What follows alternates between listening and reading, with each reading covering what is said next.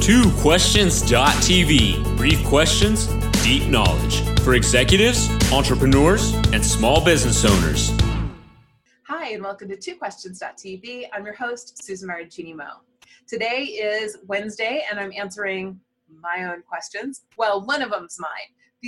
And it's inspired by a question that was sent in by a viewer. And I know I said I was going to answer those on Fridays. But here's the thing. This question was so interesting and exciting to me, it inspired me to come up with one of my own and pair them together for an episode of 2questions.tv. So today's episode is all about how to get more out of what you read. So question number one is, how do you get more out of everything that you read, all the books that you read? You may have noticed I interview a lot of authors, and when publicity firms or publishers send me books to review, or even when I request books to review, they send me the book along with one of these info sheets, and it has multiple pages and information about the author, information about the book. It even often has questions that I could ask during my interview. And that's great.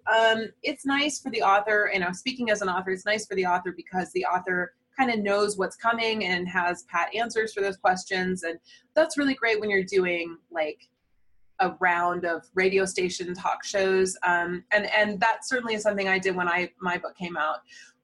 But as an interviewer, as an author, I remember how I felt when I would go to those radio shows and I could tell they hadn't read my book. They probably hadn't even seen it. And they were really just pulling questions off the pat list. And I always wanted to be challenged a little bit. It gets a little boring after a while to be asked the same questions over and over again. So, and I really wanted people to read my book. So I decided when I did this show and any other show I've done that I was going to read the whole book. So that's what I do. I read every book that, the authors that I interview, I read everything.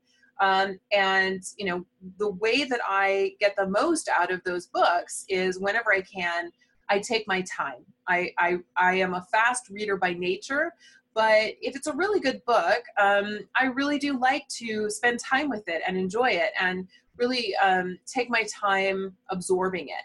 I like to have a quiet space. I tend toward ADHD, so it's really good for me to have a quiet space in which to read. Otherwise, I read the same sentence over and over and over and over.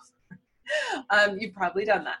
In general, I find the act of reading a tangible book much preferable to an ebook. I have a massive ebook library and I do read ebooks, but I really prefer the written page, the page.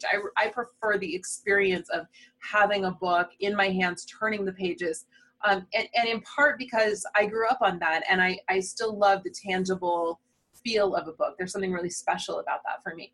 But my memory works in a certain way. If you know me, you know I have a terrible memory. But one thing that I do remember is the way things look, and that helps me to remember the content. So, for example, I remember a book cover, and I take a lot of notes in books. You can probably see there I take a lot of notes. I am known for underlining and putting asterisks, and I dog-ear pages. Unless it's a library book, I don't defile library books. But I like to, kind of highlight things that are important to me. I take notes in margins. I do all kinds of stuff, and that helps me to recall the book content because I remember what my notes look like, which helps me to remember the content of the notes, and then it helps me to remember the book. So another thing that I do is I have a ton of these little notebooks, and man, if you ever want to give me a gift, you just send me notebooks. These are my favorite thing because one of the things I do is I keep a notebook by my side most of the time. And so I keep, notes like this, on books. I keep notes for ideas that I've had. I have a whole system for tracking blog post ideas, show ideas, just great things that I've read, quotes that I want to remember. And that really helps me because the act of putting pen to paper and taking notes seems to help activate a part of my brain in a way that just, I hope I remember that, doesn't. So notebook really is a big deal for me. I am a very big fan of going back and reviewing books and my notes and just kind of flipping through to see what did I find so great about that book? What was so important about that book? Those things really help me. But the thing that really helps me to integrate a book's knowledge into my own wisdom is talking about it with peers, colleagues, clients, and friends. So I'm known to be a big recommender of books. I really like to, share what I've been learning, what I've been reading. It's not uncommon for people who know me to hear me go, "Oh, I just read this great book. You have to hear about it." I have had several conversations like that already just today. So really thinking about, sharing it in ways that I can, sort of incorporate the book into my daily life, the knowledge that I've gained, that really helps me to integrate the knowledge of a book. So that's how I get the most out of a book and how I get the most out of everything I read.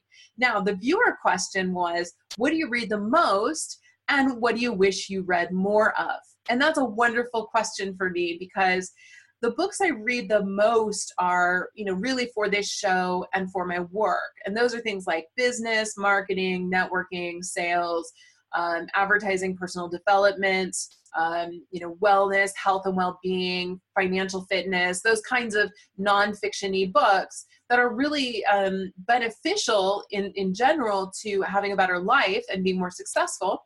And I love reading that kind of book. And I always wish I had even more time to devote to reading books like this, because it is one of my favorite things, just, filling my head with that knowledge. I love it.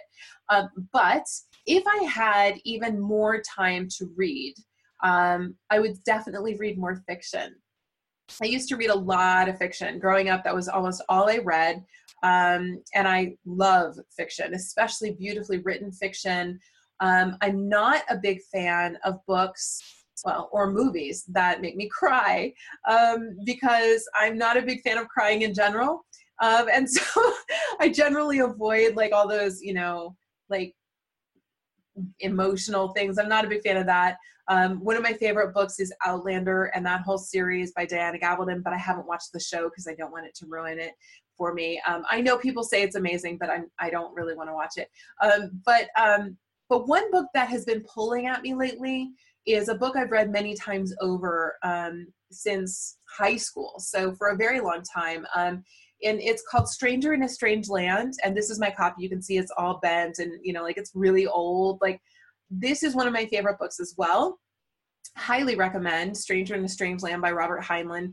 It's a really fun book in some ways, and a really thought-provoking book in other ways. I just really enjoy it. So I've been trying to carve out some time so I could spend some time with a stranger in a strange land. And I feel like that's going to happen soon.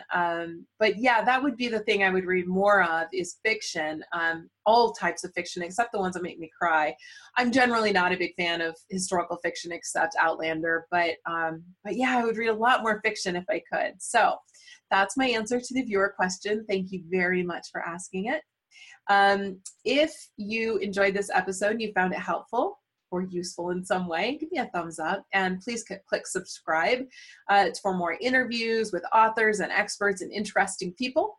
And, also these kinds of behind the scenes or, Susan Talks About Stuff episodes. So thanks so much for watching. I hope you enjoyed it. I'll see you next time.